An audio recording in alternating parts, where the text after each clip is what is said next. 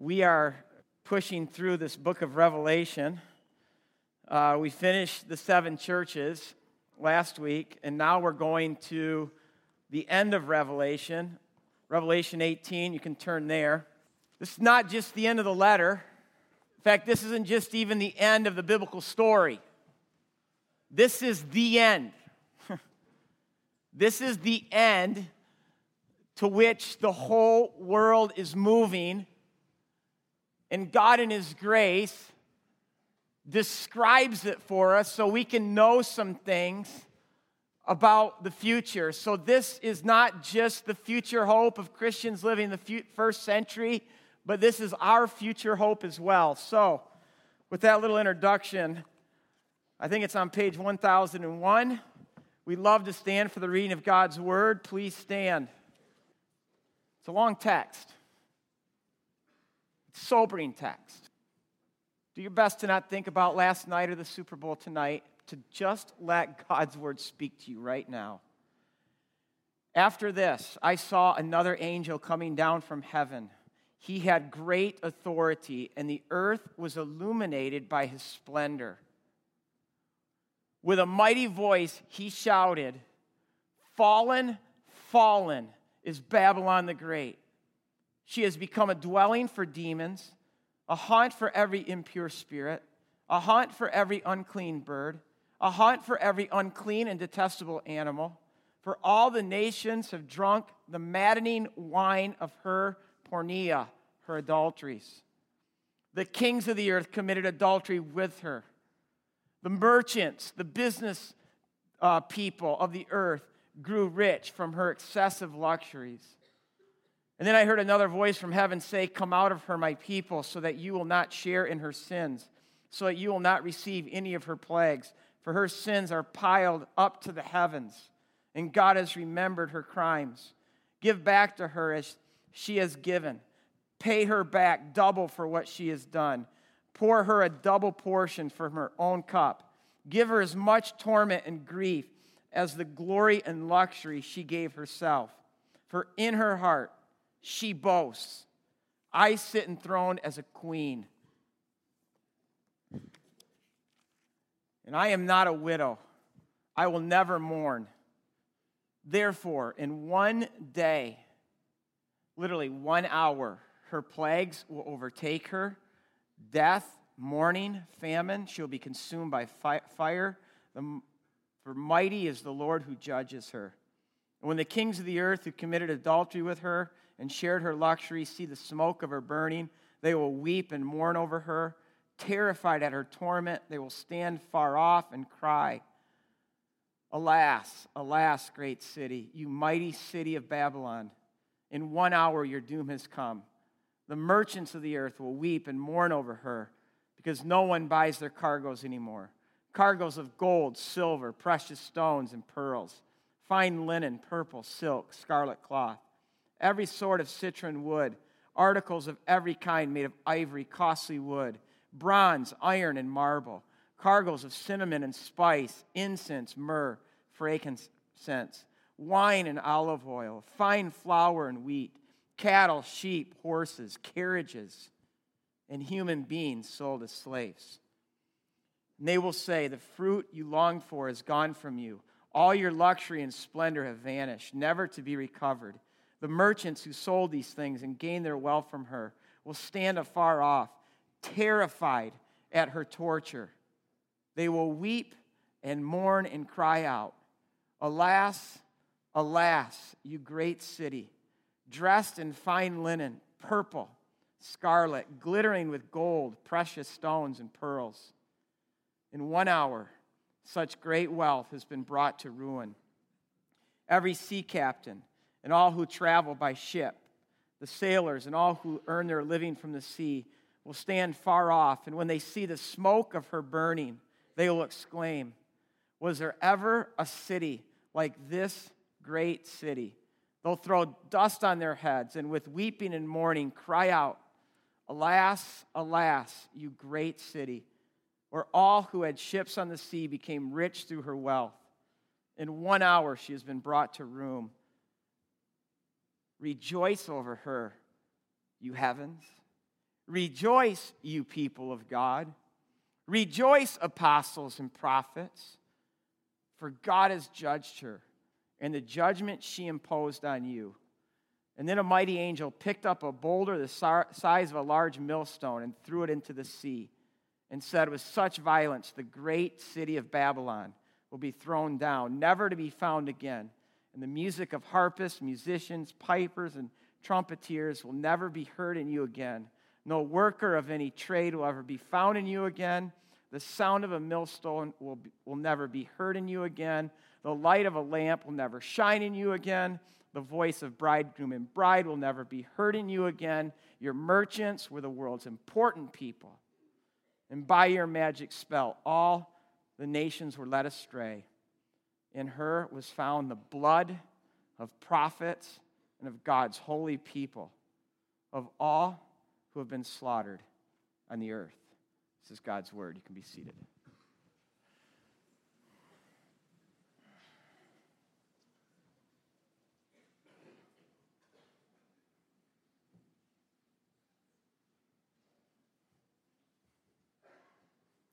It's quite a text, isn't it? Have you read it before? This is how our Bible ends. Verse 2, fallen, fallen is Babylon the Great. Now, before we answer who or what is Babylon, I first want to look closely at how the text describes Babylon.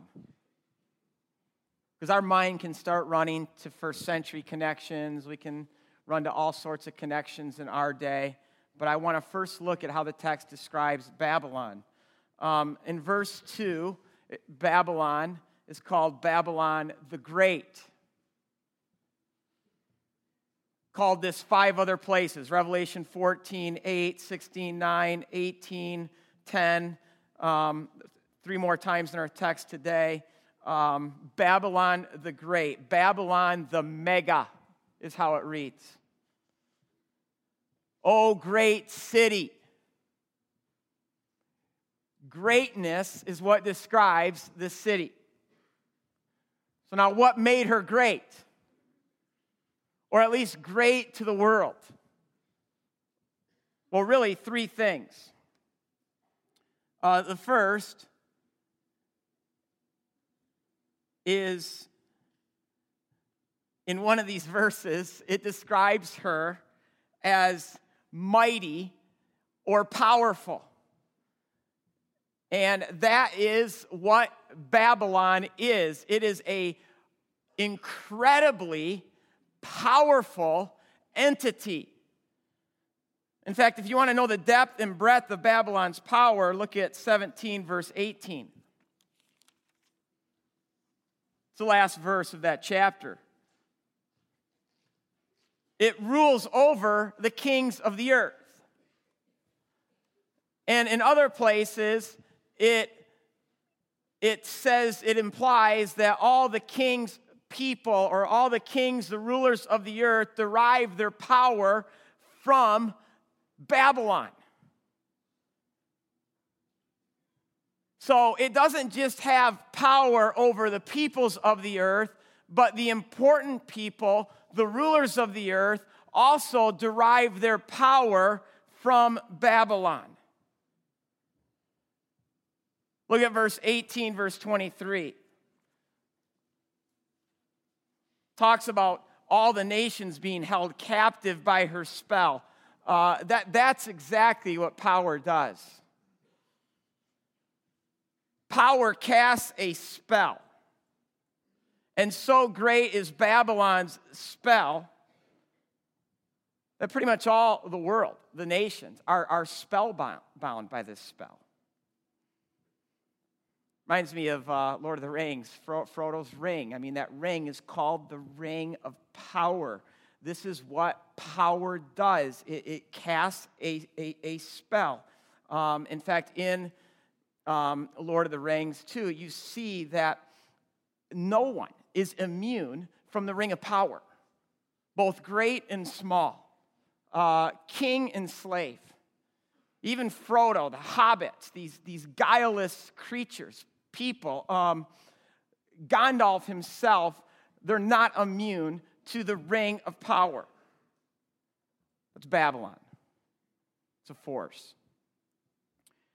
Second thing that made Babylon great to the world is, and of course this goes right alongside power, these two things go hand in hand, is her wealth. I mean, the ridiculous amount of wealth that is attributed to Babylon in this text it's almost mind-boggling. Verse 16, she's depicted as dressed in the world's finest. Then verses 12 to 14 is just a whole list of all the wealth that belongs to her. It's all hers because Babylon is the economic engine that drives the world economy. All the world's riches, all the rich people are all dependent on Babylon for their wealth. The third thing in the text that makes Babylon great to the world is her sensuality. And this starts earlier, already in chapter 14 and 15, where Babylon is called. In our English, it's the great prostitute, but in the original language, it's the mega whore. That is how Babylon is described. And look at chapter 17, verse 1. It says, "Come, and I will show you the punishment of the great prostitute, this mega whore who sits on many waters." In fact, I can't go in detail to describe how the original language describes it, because it's much more graphic than what we should be comfortable here this morning. But if you want to know what this great whore sits on, the many waters is flushed out in verse 15 of chapter 17. It says, "The waters that you saw where the great whore sits are peoples, multitudes, nations, and languages. And like a whore, she sits on them." And then you see this clause repeated over and over like we have in our text today, chapter 18, verse 2. Fallen is Babylon the Great. Verse 3, "For all the nations have drunk the maddening wine of her porneia," her adulteries.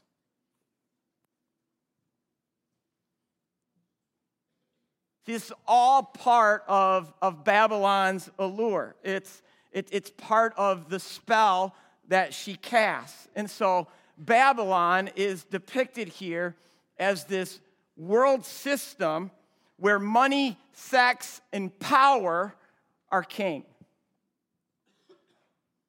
Sounds like our world, doesn't it?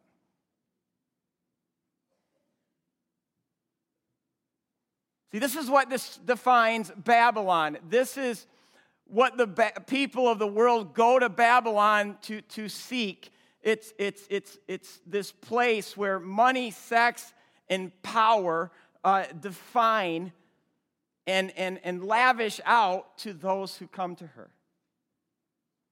Now, there's one more characteristic that I need to show you that's important to Babylon.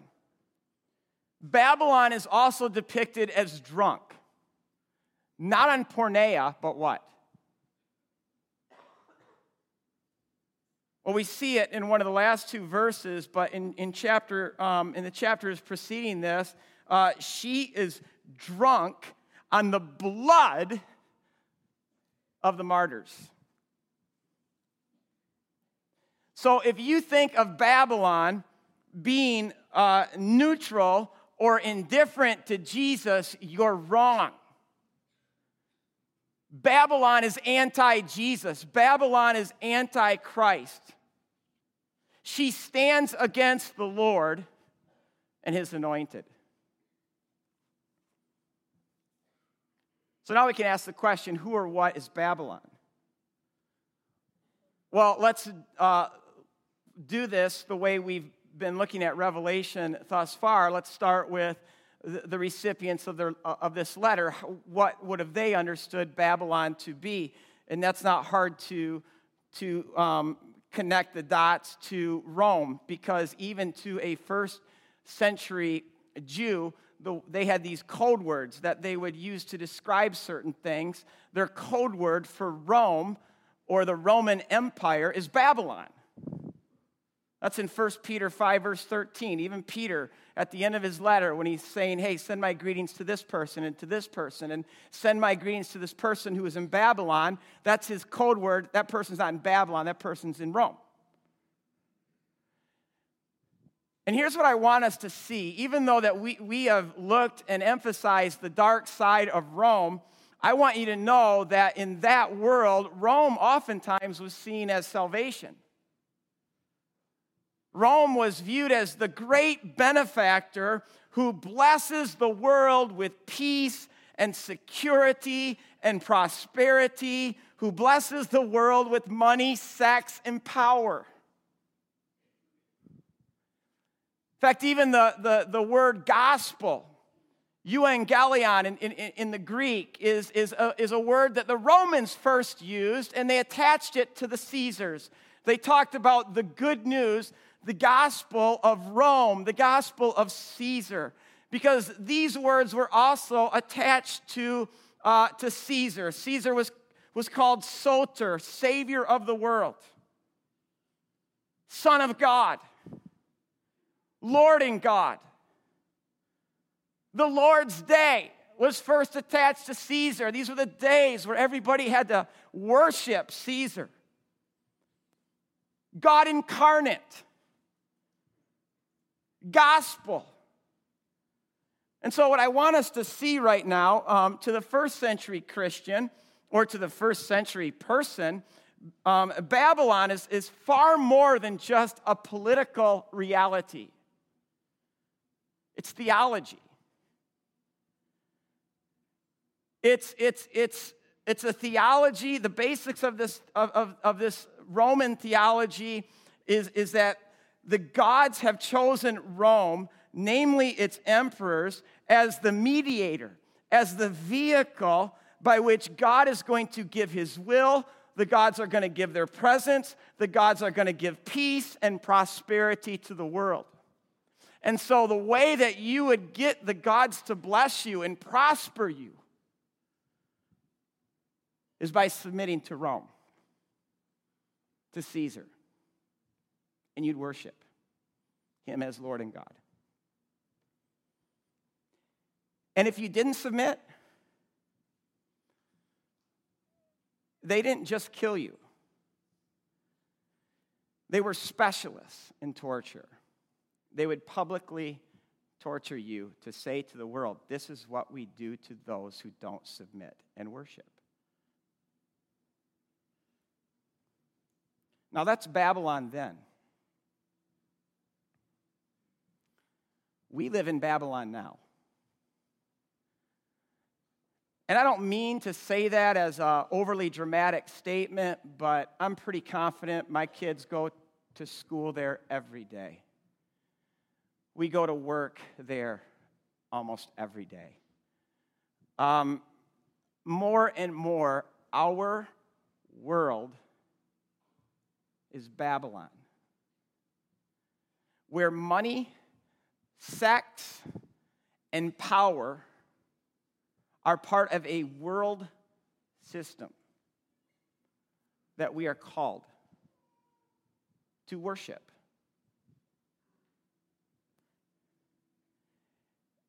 And here's the deal. God has given us, as believers, marching orders and how we are to relate to Babylon. This goes back to Jeremiah 29, where God says to his people, listen, I want you to move in. I want you to move into Babylon all the way in. And when you're in there, I want you to seek the shalom, shalom of this city. I want you to pray for the shalom, shalom of Babylon. In fact, Babylon means confusion or chaos, and God wants his people to bring his peace and shalom into that chaos.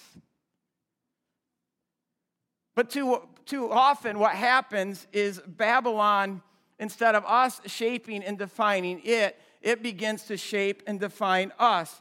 And pretty soon, we are under the spell of the ring of power. So I want to get real personal right now. And just, when you go home today, put your face in front of a mirror and look at that person staring back at you right in the eyes. And ask that person, how consumed are you with money?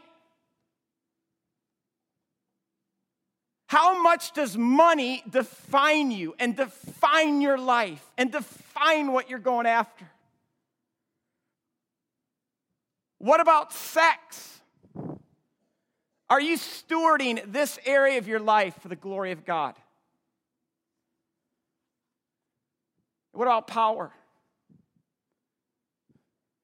Look that person in the eyes today and ask that person, do you need to be in control? Do you need to be in control over your life? Do you seek to be in control over other people? Do you have this need to always be at the table? Do you have this need to be on the inside? I love what C.S. Lewis said. C.S. Lewis says that we all have this unhealthy desire to belong, a dark ambition to move in the right circles and to win praise from the right kinds of people. Here's the deal. How we treat things like money, sex, and power tells us everything about what kingdom we belong to. Do we belong to Babylon, or do we belong to Christ and his kingdom? Jesus made it very clear. Seek first my kingdom and my justice. And here's the deal with Jesus. Don't reduce Jesus to what many people want to do with Jesus today. We want to make him a great moral example, a great teacher, a philosopher who shows us a beautiful way to live life differently than the rest of the world. Yes, Jesus does that. Yes, we're to learn how Jesus walks. Yes, we're to walk as Jesus walked. However, Jesus is more than a philosopher and a teacher. He is the King of kings, the Lord of lords, and he wins, and he will come, and he will judge Babylon once and for all. Fallen is Babylon. Babylon will be taken away. That is the point of this text. Look at verse 10, chapter 18.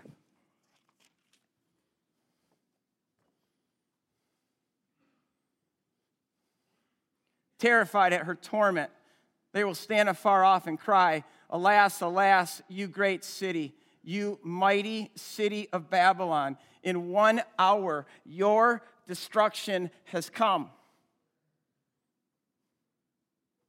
Verse 21, like a millstone cast in the sea, that's what Babylon is going to be like. Babylon is going to just be cast into the sea and will be no more. And what we're talking about here is what some Christians might call Judgment Day. It's what the prophets described as the great day of the Lord. All of history is moving towards this day. And this day, as the prophets tell us, it's not just a day where God is going to dole out punishment. Punishment is not the meaning of judgment. Judgment at the core of the meaning of that word, especially in the Hebrew, is restoration. God has a day set in mind when he is going to come and restore. He's going to repair and fix everything that's broken. That is such an amen. It is. And what this is going to include, part of the reparation, behold, I am making all things new, is he's going to deal with Babylon. Babylon's going to get flushed. And the text then tells us that the weeping and the despair that this is going to produce, that's why I use the word in English, a word that we don't use very much anymore, but gets way closer to the meaning than just woe. And that's this word, alas. Alas is the response to something so devastating, tragic. It's the response of just this intense grief. Alas, alas, you great city. 3 times it's mentioned, 15, 16, 19. It's the grief that's greater than one would feel when losing a son or a daughter. And see, when you read 18 and then you also put 19 with it, we didn't have time to read it, you also realize that those who trusted the gospel of Babylon, who found their life in Babylon, who gave their life to Babylon, who came under Babylon's spell, who derived their happiness and their security and their significance from Babylon, who let Babylon name them and bore Babylon's mark, like that millstone, they too be cast in the sea. Alas, alas. Here's my question. On Super Bowl Sunday, is this good news or bad news?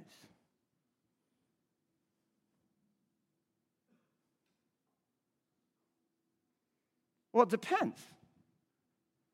I told you about the wailing in the text, but starting at verse 20, look at verse 20.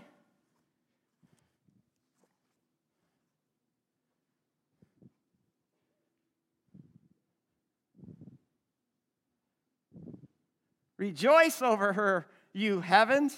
Rejoice, you people of God. Rejoice, apostles and prophets, for God has judged her, and with the judgment she imposed on you. And that's just one verse. Then you read chapter 19, and chapter 19 is like one big hallelujah from God's people. Look at 19, verse 1. After this, I heard what sounded like the roar of a great multitude in heaven, shouting, hallelujah! Salvation and glory and power belong to our God, for true and just are his judgments. And he has condemned the great whore who corrupted the earth by her adulteries, and he has avenged on her the blood of his saints.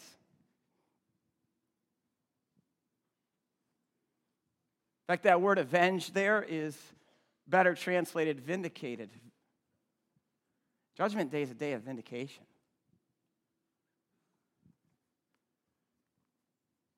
And depending on you being a little guy or a big guy, an important person or an unimportant person, will determine a lot if that is a day of singing for you or a day of rejoicing. Because this hallelujah coming from the vindicated is a hallelujah coming from the desperate, from the poor, the pitiful, the blind, and the naked. Hallelujah! It's Jesus making good on all the things he said. The humble will be exalted, the exalted will be humbled.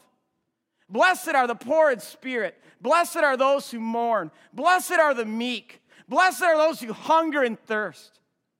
Blessed are those who are persecuted for righteousness' sake, for theirs is the kingdom of heaven.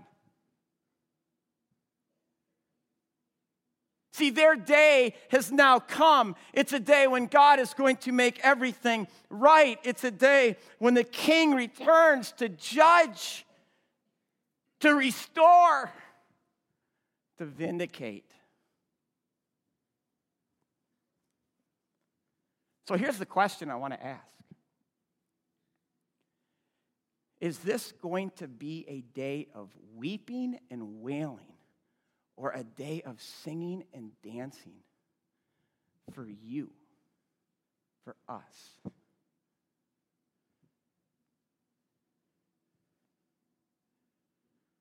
who's going to sing and dance? Who's going to mourn and wail? See, God is already giving us a preview, some previews of Judgment Day.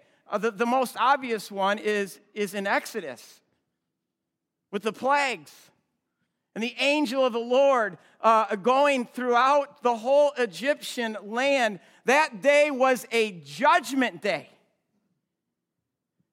And on that day, some are left weeping and wailing, and some who pass through on the other side are singing and dancing. They're singing the song of Moses.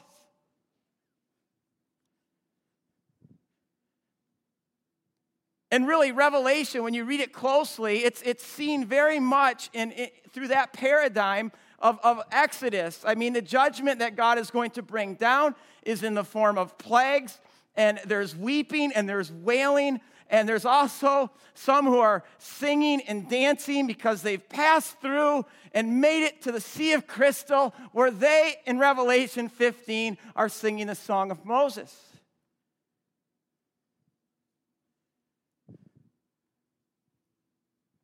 And what is it that one group of people get to sing and another group of people are left weeping and wailing? It's one simple thing, because God's judgment comes on the whole. Don't think God's judgment is just coming on the bad guys and the good guys are spared. Don't think God's judgment is just coming on those who have wrong theology, but those who have right theology are spared. It's coming on the whole. And the only reason why some are singing and dancing is because they've been covered in the blood of a lamb. And the Passover lamb of Exodus only points us to the one true Passover lamb, Jesus Christ, which is why in the book of Revelation, every time almost that King Jesus is described, he's always described as the lamb who is slain. I love this. In Revelation 5, what are God's people going to be singing? We're going to be singing this song throughout eternity. And don't think it's going to get boring, because when we are in the presence of the Lamb, we can do nothing but sing this song. You are worthy because you were slain. And with your blood, you purchased for God people from every tribe, language, and nation. And then I looked and I heard the voice of angels and people numbering thousands upon thousands, 10,000 times 10,000, encircling the throne. In a loud voice, they said, "Worthy is the Lamb who was slain to receive glory, wealth, wisdom, and strength, honor, glory, and praise."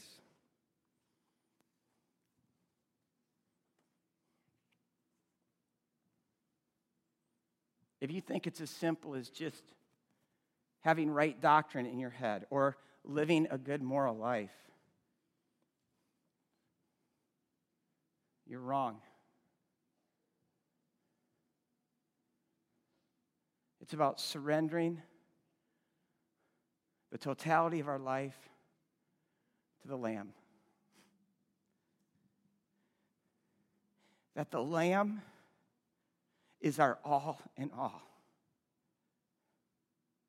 He's our righteousness, it's not my righteousness. He's our goodness, it's not my goodness.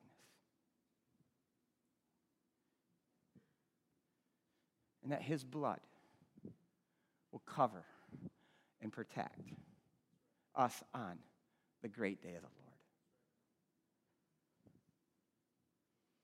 Which is why I think there's one thing more than any other thing that keeps us from Christ. Even if our doctrine is right and we've put right doctrine in our brain, or we live a good, righteous life, this one thing, pride. Because pride will keep us from never trusting what God offers to us in Jesus. And that's in our text today. Look at verse 5, chapter 18, verse 5. talking about Babylon. Babylon's sins are heaped, now listen to this clause, as high as the heavens. That clause is first used in the Bible, word for word, in Genesis 11. That tower, the Tower of Babel, that reached as high as the heavens. That tower that was built because of pride. Let's build a tower to make a name for ourselves. And that tower itself is human pride. That's what they built. Pride is about making a name for ourselves. See, in Hebrew, Babel and Babylon are the same word. So when we're in Revelation 18 talking about Babel or Babylon, and it says her sin is heaped as high as the heavens, that is the sin of pride. It's the sin of let's build a tower to make a name for ourselves. And see, this is why Babel entices us. It promises to give us all a name. You sell your soul to Babel, and she will give you a name. And I think this is what lies at the heart of Babel. The sin underneath all sin, the sin underneath power, the sin underneath lust, the sin underneath porneia, the sin underneath greed, it's pride. C.S. Lewis says this so well. He says sexual sin, anger, greed, drunkenness, and all of that are mere flea bites in comparison to pride. He said it was through pride that the devil became the devil. Pride, he says, leads to every other vice. Pride is the complete anti-God state of mind. That's pride. That's Babylon. In fact, think about Babel's greatest person. Does anyone come to your mind? This guy was king of his world. He had an empire that ruled the world. He actually conquered Israel as one of the empires. He destroyed God's house, God's city. He built what scholars say might be the greatest city ever built. It included the Hanging Gardens, which was a wonder of that world. He made this whole city look more like a park than an actual city. It was spectacular and beautiful. I mean, this guy stands as the epitome of Babylon. His name is Nebuchadnezzar. In fact, in Daniel 4, verse 30, this is what he says. He says, "Is not this the great Babylon I have built by my mighty power and for the glory of moi, my majesty?" That's pride. By my might and for my glory. See, it's pride that actually causes a person to think, I did that. I accomplished that. I earned that. I won the game for us. I got the grade.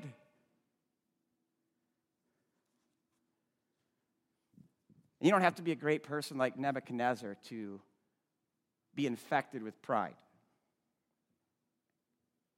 I mean, you could be a homeless person living underneath the highway and still insist that life is all about me and life is for me. And here's what proud people have. And when I say they, I'm including me. How do you think I know this so well? They have this sense of owedness. That when good things come into their life, they just automatically think, yep, I deserve that. Yep, I earned that. Yep, I accomplished that. And they just automatically think that God owes them, that their family owes them, that their coach owes them, their teachers, their school owes them, their government owes them, life owes them. And here's the deal. Let me ask you this. What are you owed right now?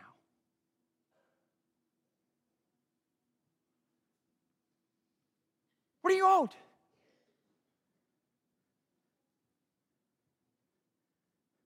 Do you right now think that you deserve anything you have?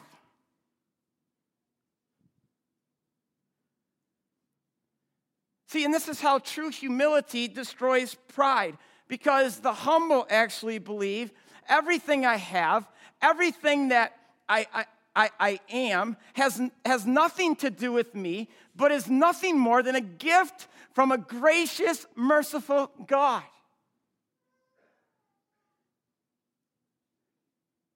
Do you think that way? Because I've noticed this with humble people, and it's not show. It really is like when good things happen or come into the life of a humble person, they receive those things with almost flattery. Because they just instinctively think, I don't deserve this. I could never begin to merit what I have or what I am. That everything is a gift from God, and they're grateful. Which is why every day is almost like Christmas for them. Because every day they see the gifts that they have, and they're thankful. On the flip side, the Nebuchadnezzars of the world are deeply troubled people. In fact, they teach us you can build the biggest towers, you can live in the most posh palaces, you can be ruler of the world and have all this wealth and pour all the kingdoms of the world into your soul, but even that is still not enough, because the human soul has been made to crave something even bigger than the world. And see, this is why the Bible teaches us this simple truth. We're not going to find our souls longing in Babylon. We're not going to find our souls longing in money, in sex, in power, or anything that Babylon offers. Which is why, going back to those 7 letters, even though at times they were very harsh, I hope you can see how loving they were to God's people, because basically what God is doing is he's just saying, beware of Babylon. Beware of coming under Babylon's spell. Beware of becoming sucked into Babylon and becoming like Babylon.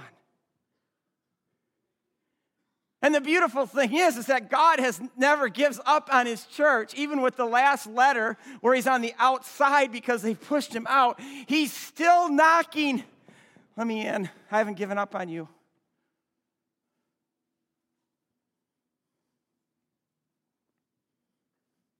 I'll tell you what, Nebuchadnezzar, if you know anything about him, he foreshadows our text today, because if you know more about that story, he has this dream about a world tree. And that tree itself reaches to the heavens, just like the tower reaches to the heavens, just like the sin of Babylon reaches to the heavens. This tree, the whole world can see it.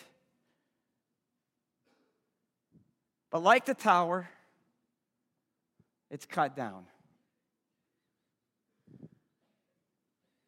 And then Nebuchadnezzar, who's so tormented by this thing, he sends for Daniel and tells Daniel the dream. And when Daniel hears the dream, Daniel turns white,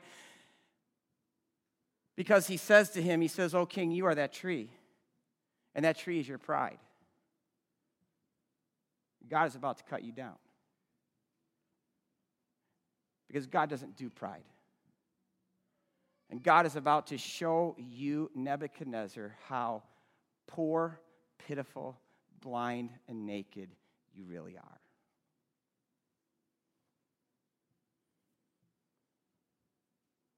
And sure enough, that's what happens. Read the story this week. In a single hour, the world's greatest man is cut down.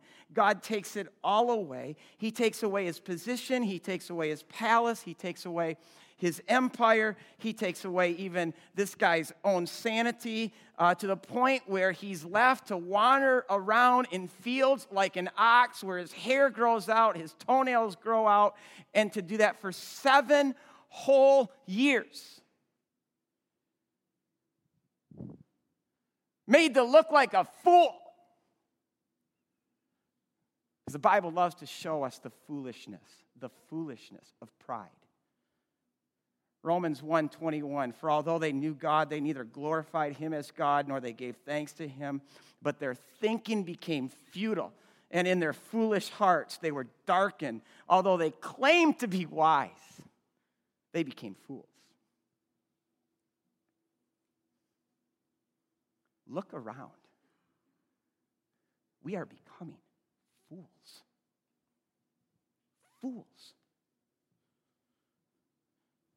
And the reason why so many people are willing to become proud fools, even if it means they become like an ox in the field, is because they don't want to admit that they aren't in control, and they don't want to admit how desperate they need God.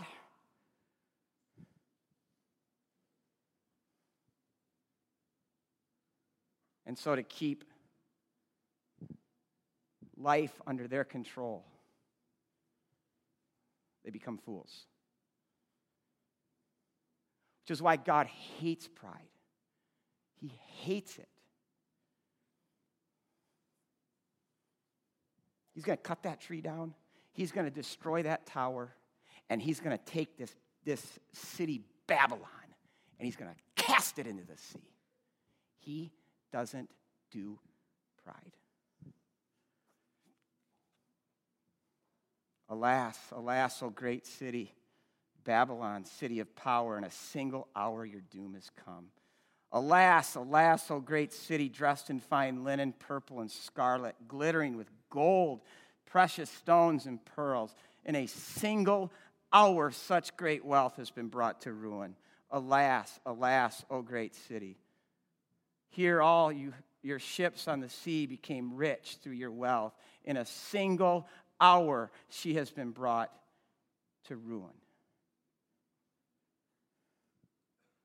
Are you a proud person who insists on being in control and in control of your life? Because in a single hour,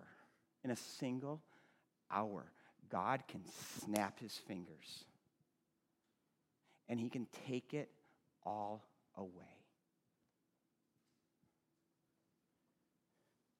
He can humble a person like that. He can humble a marriage. He can humble a family. He can humble a church. He can humble an institution. He can humble a nation. One snap of the fingers. You know what Babylon says? She boasts.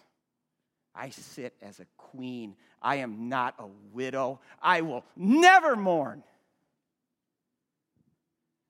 That's almost a direct paraphrase of Revelation 3, verse 17 from the church in Laodicea. You boast, O church, and you say, I'm rich, I've acquired wealth, and I do not need a thing. And Jesus says back to them, you do not realize you are poor, pitiful, blind, and naked. This church was too proud to admit need. Folks, we desperately need each other. I need you. You need each other. And we desperately need God. We need him. And yet Christians can be some of the most proud, arrogant people on the face of the earth. Whether it's our wealth that makes us proud, whether it's our comfortable, easy lifestyle that makes us proud, or even things like right theology can make us proud, hyper-spirituality can make us proud, living a good, righteous life can make us proud. But here's the deal with God. With God, it's not the bad people are out and the good people are in. With God, it's the proud are out and the humble are in.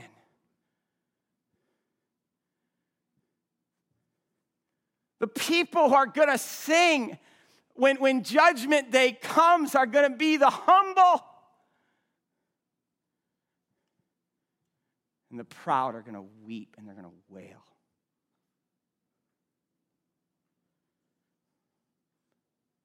Are you a humble person today? Are you a proud person?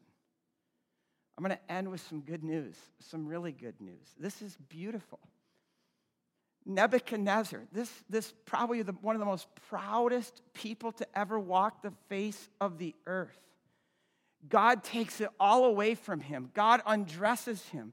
God undresses him of his empire, of his throne, of his palace. He undresses him of his sanity. He undresses him of everything until he's left to just be like an ox in the field for 7 years. And in all of this, why is God doing this? God's doing this to this man because God actually loves him, and God wants to bring sanity to him and show him what he cannot see, how much he needs God. At the end of these 7 years, this is what Nebuchadnezzar says.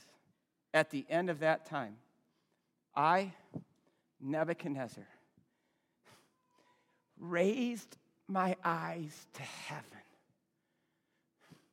and my sanity was restored. He said, then I praised the Most High.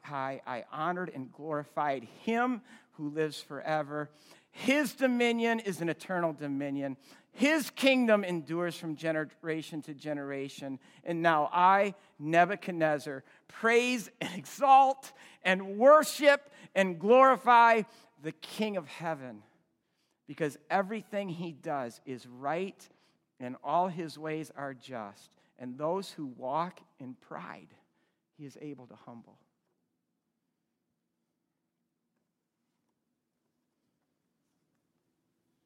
How far does God need to go to break you, to break us of our pride? Earlier I said the human soul wants something bigger than the world. And that something bigger than the world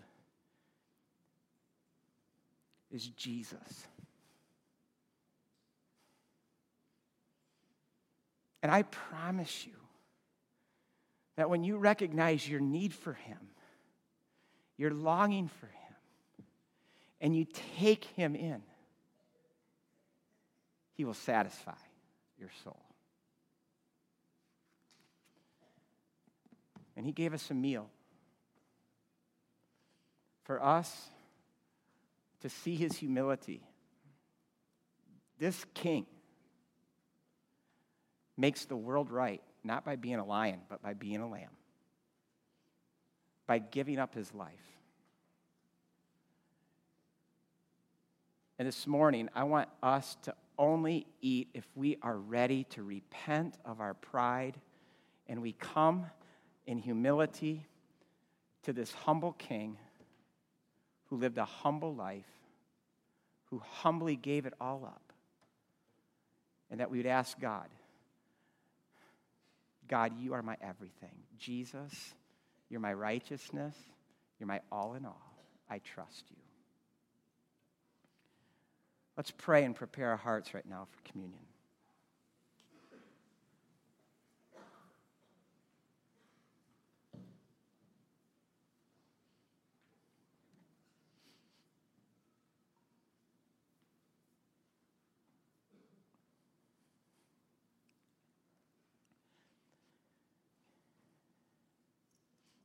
God, make our hearts hungry right now for your manna. And what some of us are about to eat is real food. It's your body that was broken, your blood that was shed. And this is why you can say, behold, I'm making all things new. And God, take our pride and replace it with your humility. Amen.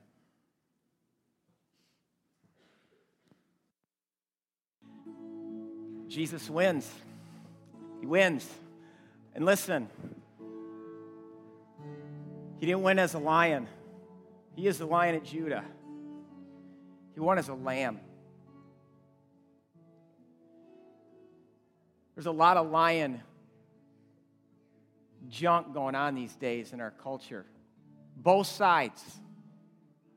Everyone's getting lion-like. Church of Jesus Christ, it's time for us to be lamb-like. Okay? He won by losing. He won by losing. Let's win by losing. Have a great week. See ya.